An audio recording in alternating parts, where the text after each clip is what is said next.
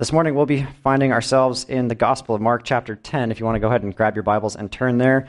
Chapter 13, we'll be looking at chapter 13 to 16 this morning. So last week we got to find out that Jesus in the Gospel of Mark is on his final journey to Jerusalem. This is going to be the final journey where he enters Jerusalem for the last time, where he would not leave Jerusalem but end up crucified on a cross. At this point in time, the religious leaders, they're fed up with Jesus and his ministry and his teaching, and he's not only put on display their stark legalism and their legalistic views, but also their hardness of heart in this last passage that we got to look on when Gunnar got to teach on marriage and divorce that we saw just previous to this passage. And we got to see that Jesus is very much displeased with divorce. You know, I can remember growing up as a kid. I think I must have been in the third grade. I had a best friend that lived just down the street from me. We lived on 10-acre parcels, so we became really good friends because we lived in the same neighborhood, but it was still kind of quite a walk to get there. But much like Valley Center, I gotta say, he also had, I think he had 15 acres of horses, so I'm sure a lot of you guys can relate to that. I used to help him scoop the horses' stuff up all the time. That was our chore. But he became my best friend. And I remember one day he gave me a call and said I needed to come over, and I could tell something was wrong. This was a kid that in our elementary school at the time, he was the most popular kid. He was the strong kid always. He was never the one that was made fun of. He was always the one making fun of others, if you will. And yet he came over this time, and I could see his face was red, and he was ready to cry. And he shared with me that his parents had told him that they were getting a divorce. And this was in the third or fourth grade, and I remember how much that impacted me, and I remember how much that impacted him. A man that wasn't moved by anything. A kid that wasn't moved by anything was so drastically moved by this, and I think this is one of the reasons Jesus drastically hates divorce. It breaks families apart. And a lot of times when we consider divorce, we don't think of the impact it has on our children.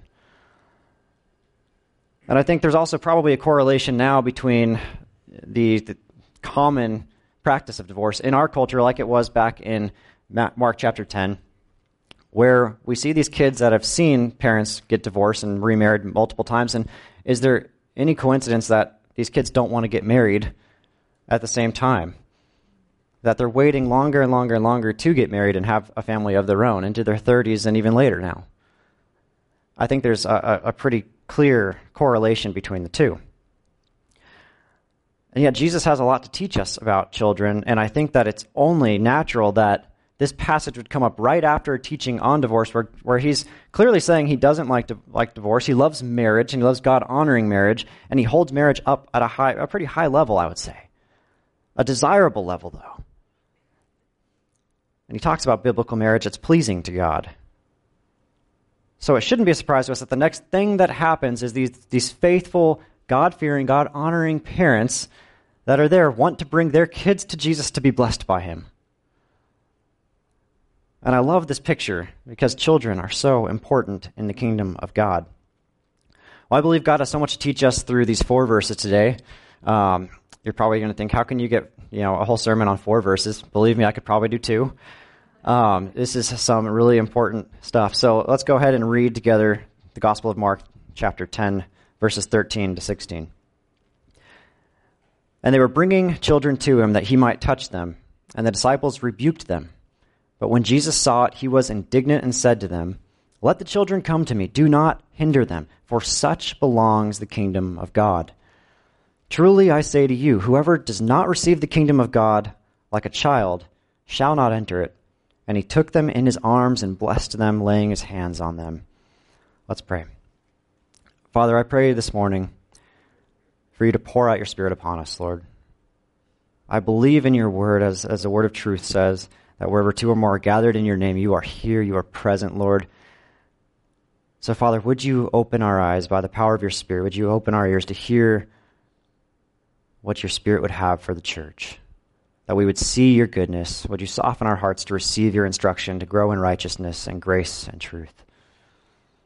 Lord, may we leave this place overwhelmed by your amazing grace. And it's in Jesus' name I pray. Amen. I entitled the message this morning, children in the kingdom of God.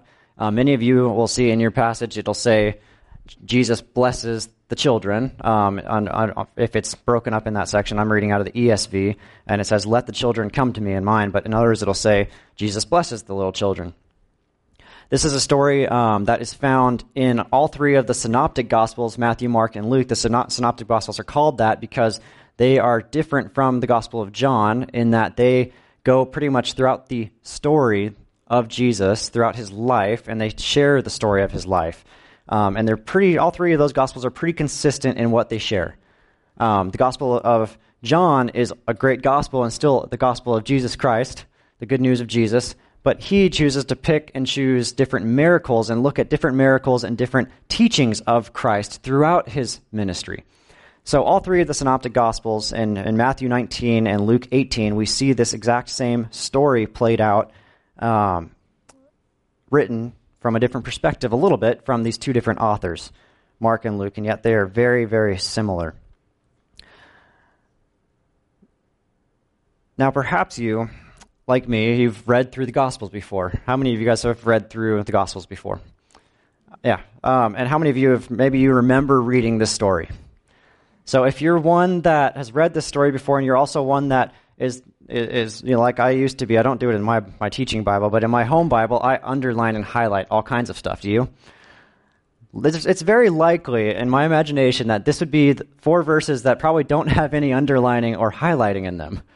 And why is that? It's not because you missed something, but it's because this is just a common idea with this passage. It's actually overlooked by many commentators, believe it or not, as having little importance in the grand scheme of the Gospel of Mark. And yet I believe that in these 4 verses, we actually find some of the most significant teaching of Jesus. And I'll get into that here in a minute. You see, these passages are significant. Although you might have read this and you come to the conclusion, like many commentators and I have even in the past, where you read this passage and you just come to the conclusion that, well, I must have childlike faith to enter the kingdom of God, and that Jesus loves the little children, all the children of the world. You might sing the old Sunday school song. I won't sing it for you. I don't want you to get it stuck in your head all day. It was stuck in my head this whole week, So we come to this conclusion that Jesus loves the children need Jesus, and yet we have to come into the kingdom of God, which the gospel writer Mark's been talking about all throughout his gospel, is the coming of the kingdom of God and how to be part of the kingdom of God. And we say, okay, now we need to come childlike to the kingdom of God, and that's where we stop. And I would say that's an accurate interpretation of this text, but I would also say that is just a surface level interpretation of a text that is so deep that there's so much more to it that Jesus is trying to teach us. Why? Because I believe that when I look throughout the Bible and I see the consistency in this area of children and Jesus and children of God, how he treats children, specifically infants, I believe that this text alone answers the age-old question of what happens to infants when they die. Now, many of you might be affected by that. It's a sensitive, it's a tough topic. When I was young, I remember I had a niece that fell into a jacuzzi and died in her infancy. And that broke my heart. I remember I was old enough to understand the weight of it and going to the funeral and seeing all the people dressed in black. This is my first funeral experience, and it was for a child, for an infant. And the weightiness behind that, everybody mourned for this child. And yet I believe that this text alone does answer the age-old question that we have, what happens to an infant when they die? And that the grace of God alone saves them. And I believe there's a lot of evidence for this found within the entirety of the Scriptures. And it's interesting that this week I was also on a ride-along with one of our Escondido's finest, and we had this conversation, actually. We actually talked a little bit about this, and this is before I knew that I would be teaching on this particular passage, because I thought Gunnar was going to actually teach through this one and leave me with the rich young ruler, the next passage. So I found out on Tuesday, and I was like, okay, well, I had studied for the rich young ruler, but we're going to be talking about children today, and I'm really excited to be doing that. Because I believe that this message is going to be a powerful one where the Spirit does move us. And because it's the topic of children, I believe it's also going to be encouraging to those of us that have been affected by the loss of a child, whether in infancy or in the womb. You see, in our world today, we don't necessarily, we probably view children about the same as they did back in the day of Mark, where they really were viewed kind of outside the spiritual world, outside of the importance of salvation, if you will. They were in their own little category, but they were deemed as unimportant because they were just children, right? But I believe that God has so much more to say to that. And besides that, from that, we have millions of children around the world, infants. In fact, I found research that indicated that 15,000 infants under 5 years old die every single day around the world collectively. So you can't tell me that this isn't something that affects us as a culture. And this is something that should be addressed. So in this text we have Jesus blessing the little children. Some of your translations may say infants or little children. Some commentators will say that these children could walk. So they were, what age do you start walking? 3, 2, 3? Depending on how soon you start crawling. I don't know. I don't have kids yet, so I couldn't tell you from experience. I don't remember when I was that age, so... But we can see that these kids could have been potentially walking to Jesus, these infants, because he calls them to come to him. So some commentators say because he calls the children to come to him, and they come to him, some of them are walking, but then other commentators will look at this passage and say, but it also says that he enfolded them or held them in his arms, meaning that he's holding infants. I personally believe that the text, and if you go back into the Greek of the text and everything, and you look at the other two synoptic gospels, I would come to the conclusion that both were there. And do children come to a man that is grumpy? Do they come to someone who's unwelcoming? No. You see, Jesus was somebody that consistently throughout the scriptures loved children and children loved him. He loved holding children. If you ask my wife, she would say, I'm afraid of babies. It's true. But I'm afraid of babies. My cousin just had a baby, and I'm like, I'm not going to hold it yet. I'll wait till I have my own and then risk it, But Jesus loved them, and I strive to be more like him, amen? In this text, we have Jesus not only blessing these little children, some of them that are walking, some of them that are infants, he's holding them. We believe that it's also parents, grandparents, it could be aunts and uncles, or even older siblings bringing these children to Jesus at the time. So that's what we have going on, that these children were being held in the tender and caring arms of our Savior at this particular passage. So here's what I want you to walk away with today. One particular thing that I want to be crystal clear in this whole message, that God does not bless those who are cursed, and he does not curse those who are blessed. God does not bless those who are cursed, and he does not curse those who are blessed. That Jesus also only ever pronounces a blessing on those who belong in his kingdom. That Jesus only ever pronounces blessing on those who belong in his kingdom. You see, it's unique that Jesus blesses these little children and counts them as part of his kingdom, because in this passage we have the contrast of these little children that are considered by Jesus to be part of his kingdom, contrasting the legalistic worldview of the religious leaders and the Jewish people of the day. You had the Jewish leaders just in the last text who were so legalistic and hard-hearted that they would just divorce women and remarry because that's what was written about. That's what the rabbis believed. At least one rabbi. The popular one. And then it broke God's heart. And then you have it also contrasted even more starkly with the next passage of this rich young man who said from his youth he had followed the letter of the law perfectly, and yet Jesus says that he is considered outside the kingdom of God, that the kingdom of God is not his. And he walks away sorrowful. We'll be studying that in depth next week. So it's a stark contrast. You have these little kids that Jesus is saying, these infants, these little kids, these children are included in the kingdom of God, having done nothing to deserve it. The legalism of the Jews would have said, no, you have to earn your way to heaven by good works. What you do, the works that you do in this life would indicate whether or not you're going to heaven. That's their teaching. That was the legalism of the day, and this comes in stark contrast to that. Because little children cannot do good works. They cannot earn their way to heaven. They can cry. They can beg for food. That's about it.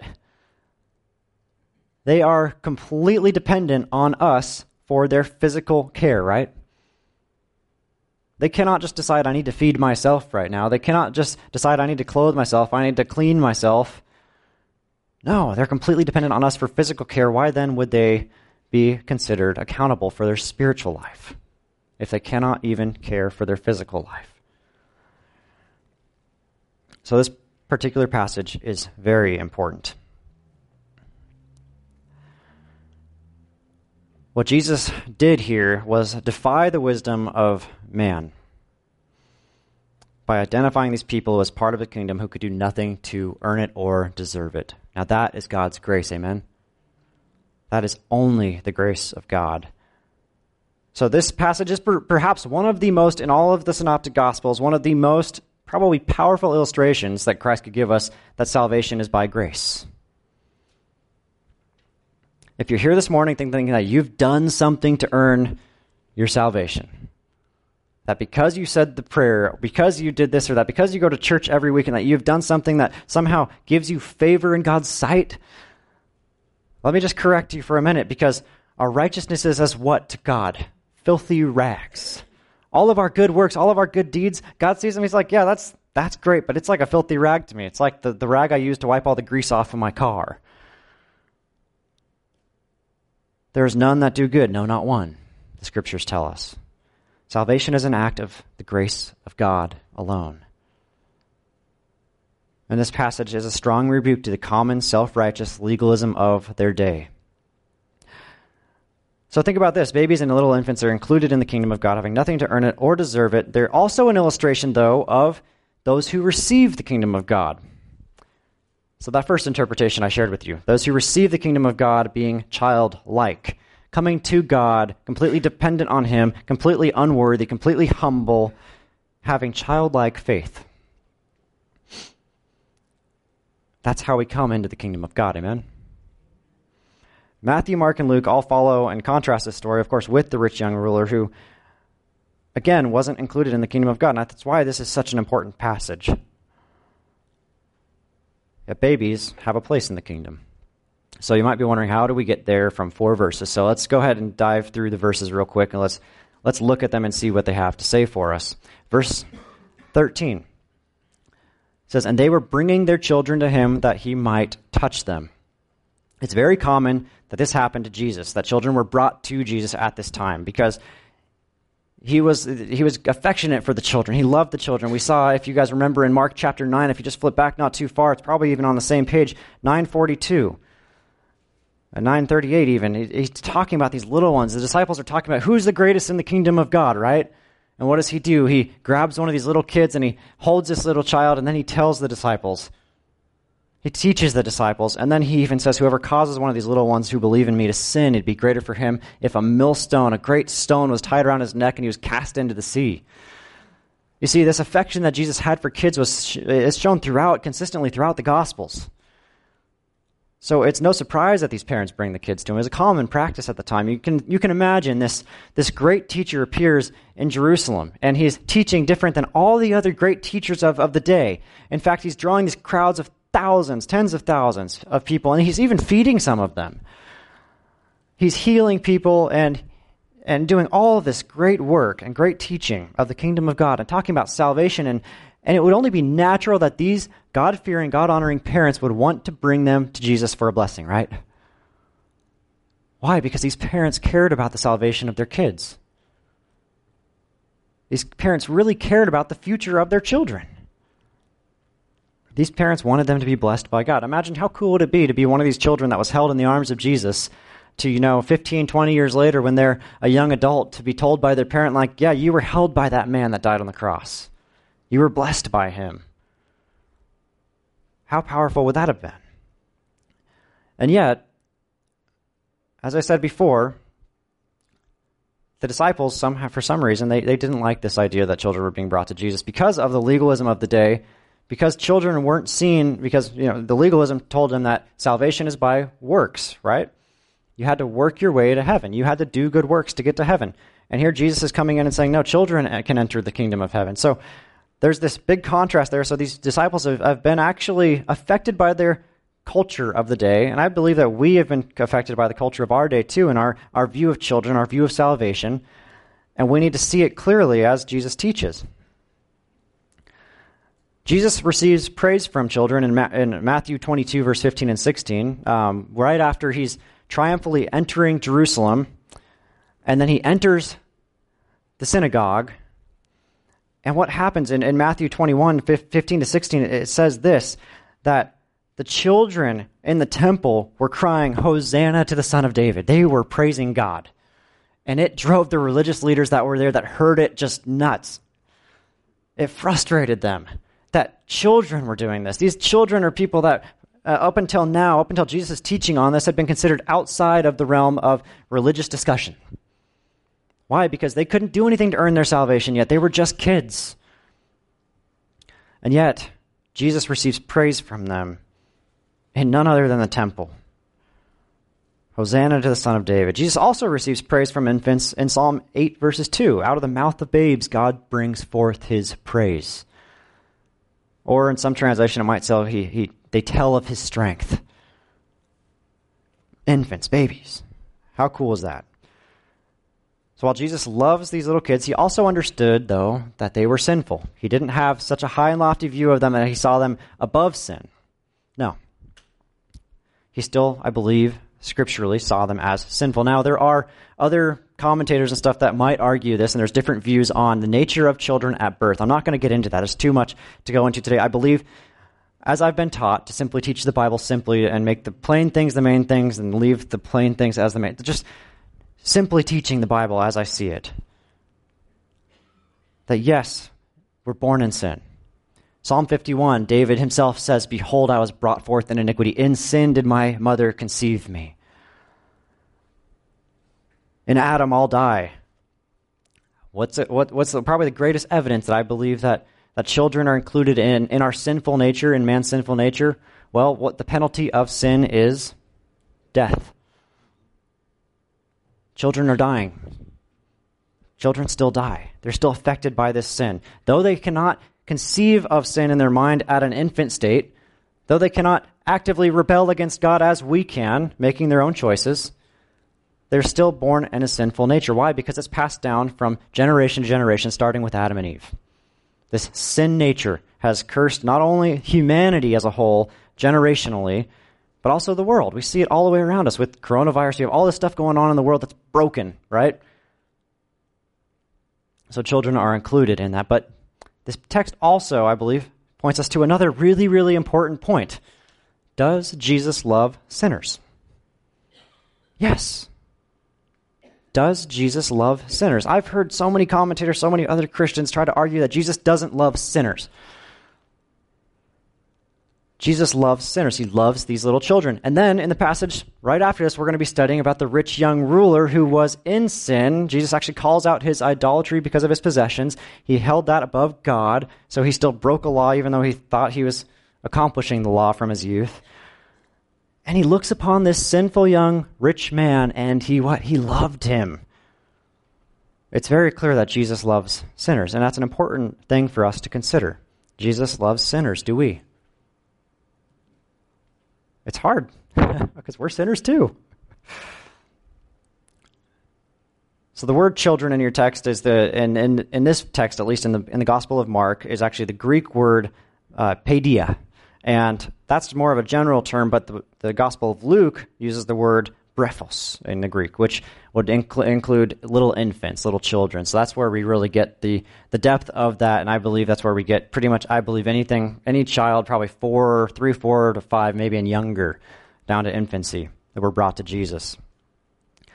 So these parents had no doubt heard of Jesus' teaching, saw his great works, and they wanted him to be blessed. They wanted to bring their kids to be blessed by him. So was this a common practice in the Jewish tradition? Yes. Jesus himself, remember Mary and Joseph, after the 40th day, they brought Jesus to the temple, and what happened there? Simeon blessed Jesus. He was actually the very first, Jesus in his infancy, he was the very first person ever to proclaim him as the Messiah. Pretty cool. Jesus was blessed. This was a common practice at the time, especially for parents that care deeply about the salvation of their kids. And I believe in this room we have a lot of parents that care deeply about the salvation of their kids. Amen?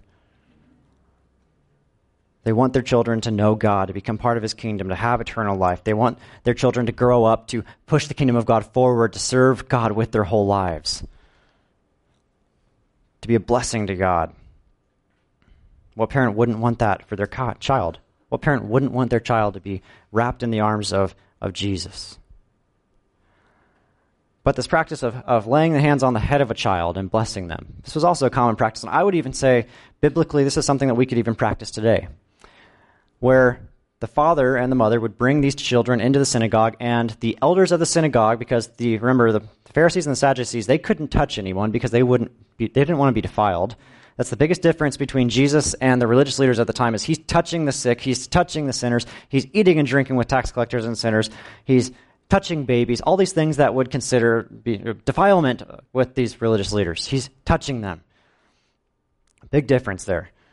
But this practice of laying hands on the head, they would bring these children into the synagogue, and the elders in the synagogue would command the fathers to pray like this, that their child would be famous in the law, faithful in marriage, and abundant in good works. That was a common prayer for a Jewish father for his kids, a Jewish mother for her kids, that they would be famous in the law, faithful in marriage, and abundant in good works. So fathers would lay their hands and they'd pray this prayer with the elders of the synagogue, all in agreement, praying that these kids, ultimately, that God would do anything that he needed to do to drive these kids to a saving knowledge of Christ. That God would do anything necessary in these kids' lives to drive them to him, to trust in God. I think that's that should be a prayer we pray for our kids, amen? That God would do anything necessary in the lives of our children to drive them to a saving knowledge of God. But the disciples rebuked the parents when they brought these kids to be blessed. And this is a strong word, rebuke. This is like these disciples were driving them away. They were enraged that these parents would try to bring these kids to Jesus, actually. It's a very strong word, and Jesus' response is just as strong. Jesus was indignant to the disciples. Jesus, another word for that would be Jesus was angry. Okay, when you have an angry Jesus in the Bible, you better pay attention to when he's angry. You have an angry Jesus. He's indignant and says to them, "Let the children come to me. Do not hinder them, for to such belongs the kingdom of God." The disciples are learning a lesson here. Jesus got angry or irate at these disciples. He commands the children, the parents, and those who are bringing the children to stop leaving and to come and bring the children to him that he might bless them. I pray that we would never hinder anyone from coming to God. There's a lesson to be learned there. Jesus is saying, if children can come to me, anyone can come to me. If children can come to me and I can hold children, I will spend time with anyone. Are we hindering anyone in our lives from coming to Christ? I hope not. Psalm 127, verse 3 states that children are a heritage from the Lord, the fruit of the womb, a reward. And Mark 9, of course, 42, as I said earlier, talks about the penalty of Jesus saying, if you cause a little one to sin, it'd be better for you just to be thrown into the sea and drowned than to cause a little one that knows Jesus to sin. Jesus loves children. He includes infants, he includes baby categorically as a part of the kingdom. And this is clearly seen in verse 14, when he's saying, such as these. You can't tell me that Jesus is sitting there with children around him and teaching his disciples at the same time, and the such as these is only referring to us men and women who are old enough to understand that this is meaning he's trying to refer to childlike faith. No. That's a shallow view of this text. He's talking about these kids, but he's talking about the specific kids in this group. No, he's saying, such as these infants, the category of infancy, they're saved. They belong in the kingdom of God. This is where God cares. Their souls are under God's special care, if you will. So here's what I'm saying. Babies, and I do believe that there's a point at time when infants, they grow up and they reach an age where they are accountable before God. This is a controversial thing in the church, I understand. I'm not going to throw out an age because I believe that this is a very unique thing to each and every individual, each and every child. And yet, we all can remember a time in our lives where we started to think about what was good and what was evil, right? Where we started to think about what would be the punishment if I did this versus if I didn't. I can remember, I remember having those thoughts in my head when I was a youth. And I would start to weigh the cost-benefit, if you will, of disobedience. There's a point in time where all children become ultimately accountable to God. And then they have to put their faith and trust in Him. It's still by grace alone that they're saved, but they have to do that. Does this mean that infants and babies are not sinners? No, they're sinners. From birth, I believe that they are sinners. And yet, I think that Jesus holds them in a special category, knowing that their nature is sinful, and yet He saves them.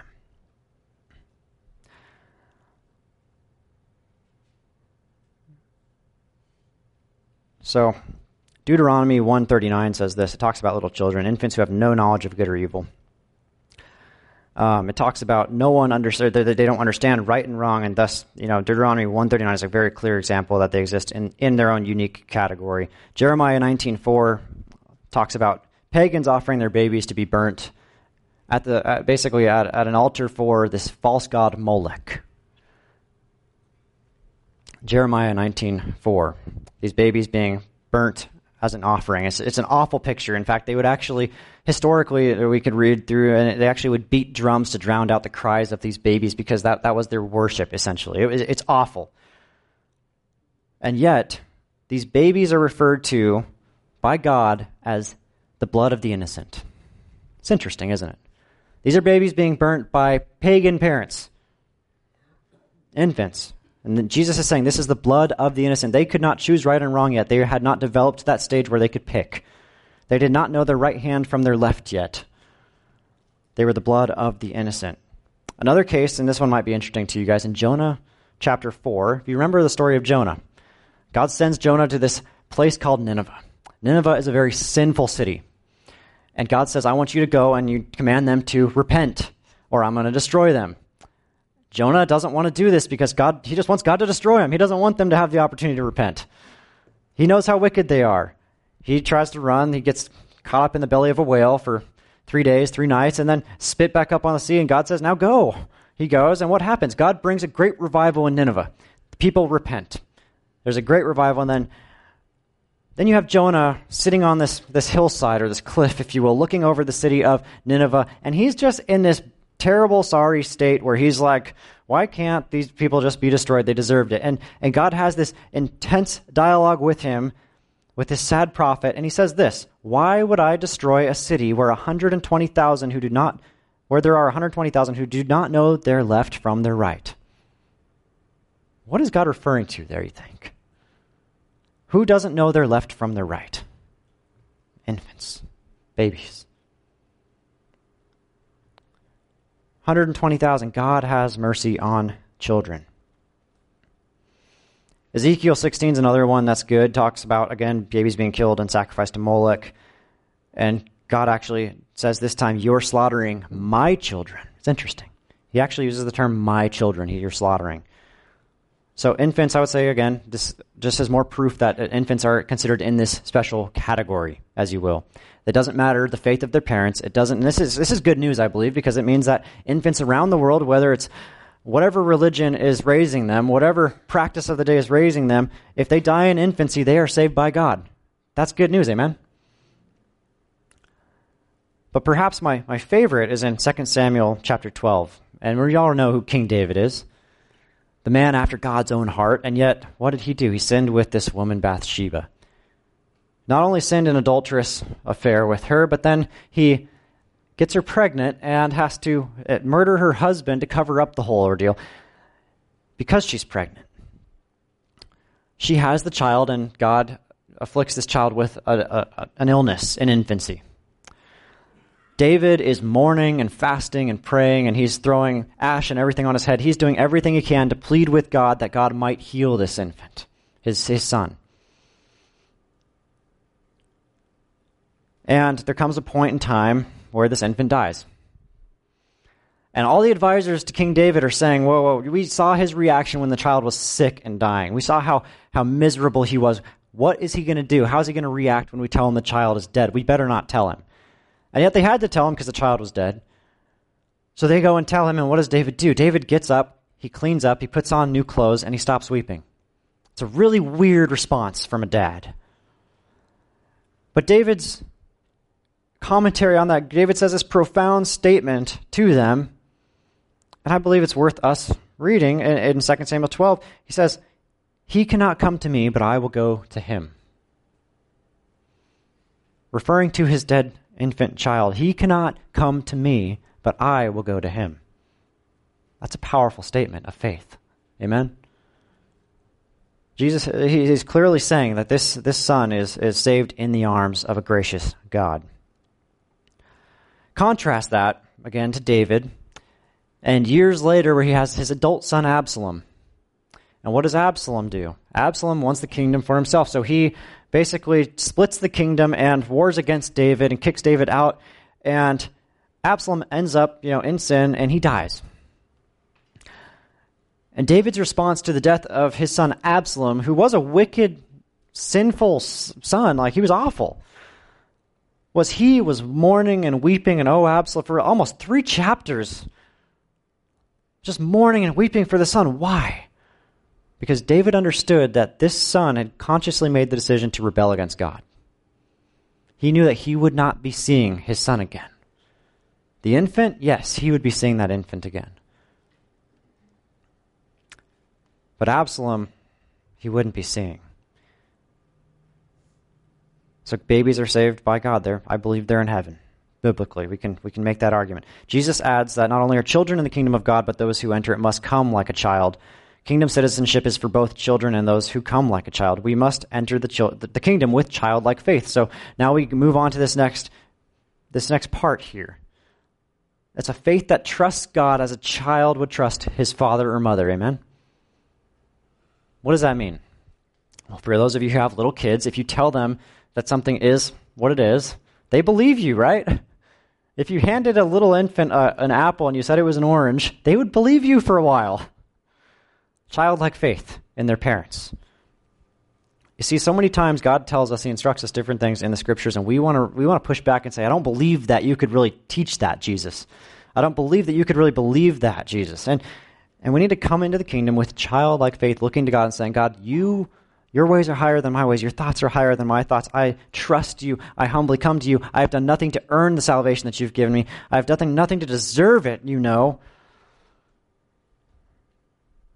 yet, I find that sometimes, and I'll be closing with this, that we, especially those who are believers, sometimes hold salvation as this really high and lofty thing that's really hard to attain. And it's almost always people that are already saved that hold this view, that you have to not only say the prayer, you got to read your Bible every day, you got to do all this stuff to be saved. It's this really high and lofty view of salvation. When Jesus is here and he's saying, no, children are receiving this. Out of the mouths of babe they speak forth my praise. These are little kids that have come to a saving knowledge of Jesus.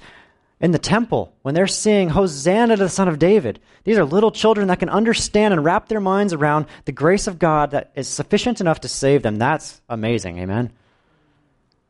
If children can understand salvation, then let us not hold salvation up as this thing that is so hard to be achieved because it's by grace alone that it's received.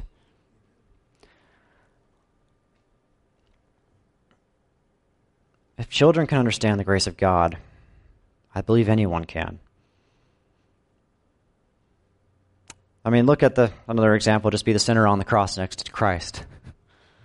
It's by grace alone that Jesus looks over at this man and says, today you'll be with me in paradise. This man did not live a life of achievement. It was by simple grace alone that this man who was guilty of all the sins that he had been put on the cross for looked at Jesus and just said, remember me, Jesus. It's as simple as that. Sometimes we make it so complicated for young ones to come to the kingdom, amen? Sometimes we make it so complicated for our friends to come to the kingdom when it's just, no, believe in Jesus. Look to him and say, Lord, I need your salvation. That's as simple as that. And when we start to believe in Christ, we start to grow in righteousness. We start to be transformed into his image more and more, the more we look to him. You see, it's a process, though. For infants, when they start to look at Jesus, they'll start to look and pick up certain characteristics. How many of you, when you were young, had a child, somebody that you really admired as a child? Like, as a child, you looked up to someone, whether it was John Wayne. It could have been anyone. But what did you do if you had this person that you greatly admired as a kid? You started to what? Walk like them. Started to talk like them with the accent that they had even. You started to act like them with your physical motions and you started to encompass their persona, if you will. I believe the same thing is true when we just simply keep our eyes on Christ. When we simply keep our eyes on Christ, that's all it is. Salvation is us keeping our eyes on the one who gives us that grace that is sufficient enough to save us from our sins and to reconcile us to God. We need to keep our eyes on Christ and come to him like a child. He took them in his arms and he blessed them, laying his hands on them. Are you ready, like a child, to put your life into the arms of a loving God?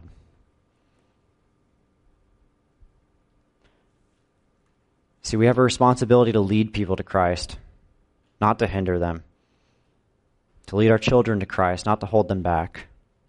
To pray blessing for them, that they would come to a saving knowledge of Jesus Christ when they are old enough. That's the importance of children in the kingdom of God. Let's pray. Father, you are the solid rock on which we stand. Lord, I thank you for the consistency we can find regarding your love for children in the Gospels, Lord, and your love for children in all of the Bibles and all the Scriptures, Lord. It is consistent. Lord, that we can have faith, Lord, that if there is an infant that we know has perished, Lord, that he's being held, he and she, they're being held in your arms, Lord. That we can hold to that faith. Lord, and that if we've been personally affected by this, that we will see our lost kids again. That we will come to them, Lord. They won't come to us, but we will come to them because we trust in you. Father, would you continue to teach us and instruct us this week in righteousness?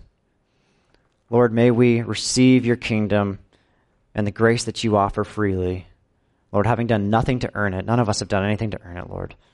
And we've surely done nothing to deserve it, Lord. We've done everything impossible not to deserve it even. And yet your grace, Lord, for us is so king. Lord, we love you. We thank you for the grace that you've given us. And we pray, Lord, that you would help us to make not only disciples of all the nations, but disciples of our children, leading others to a childlike faith in you. We pray these things in Jesus' good and precious name. Amen.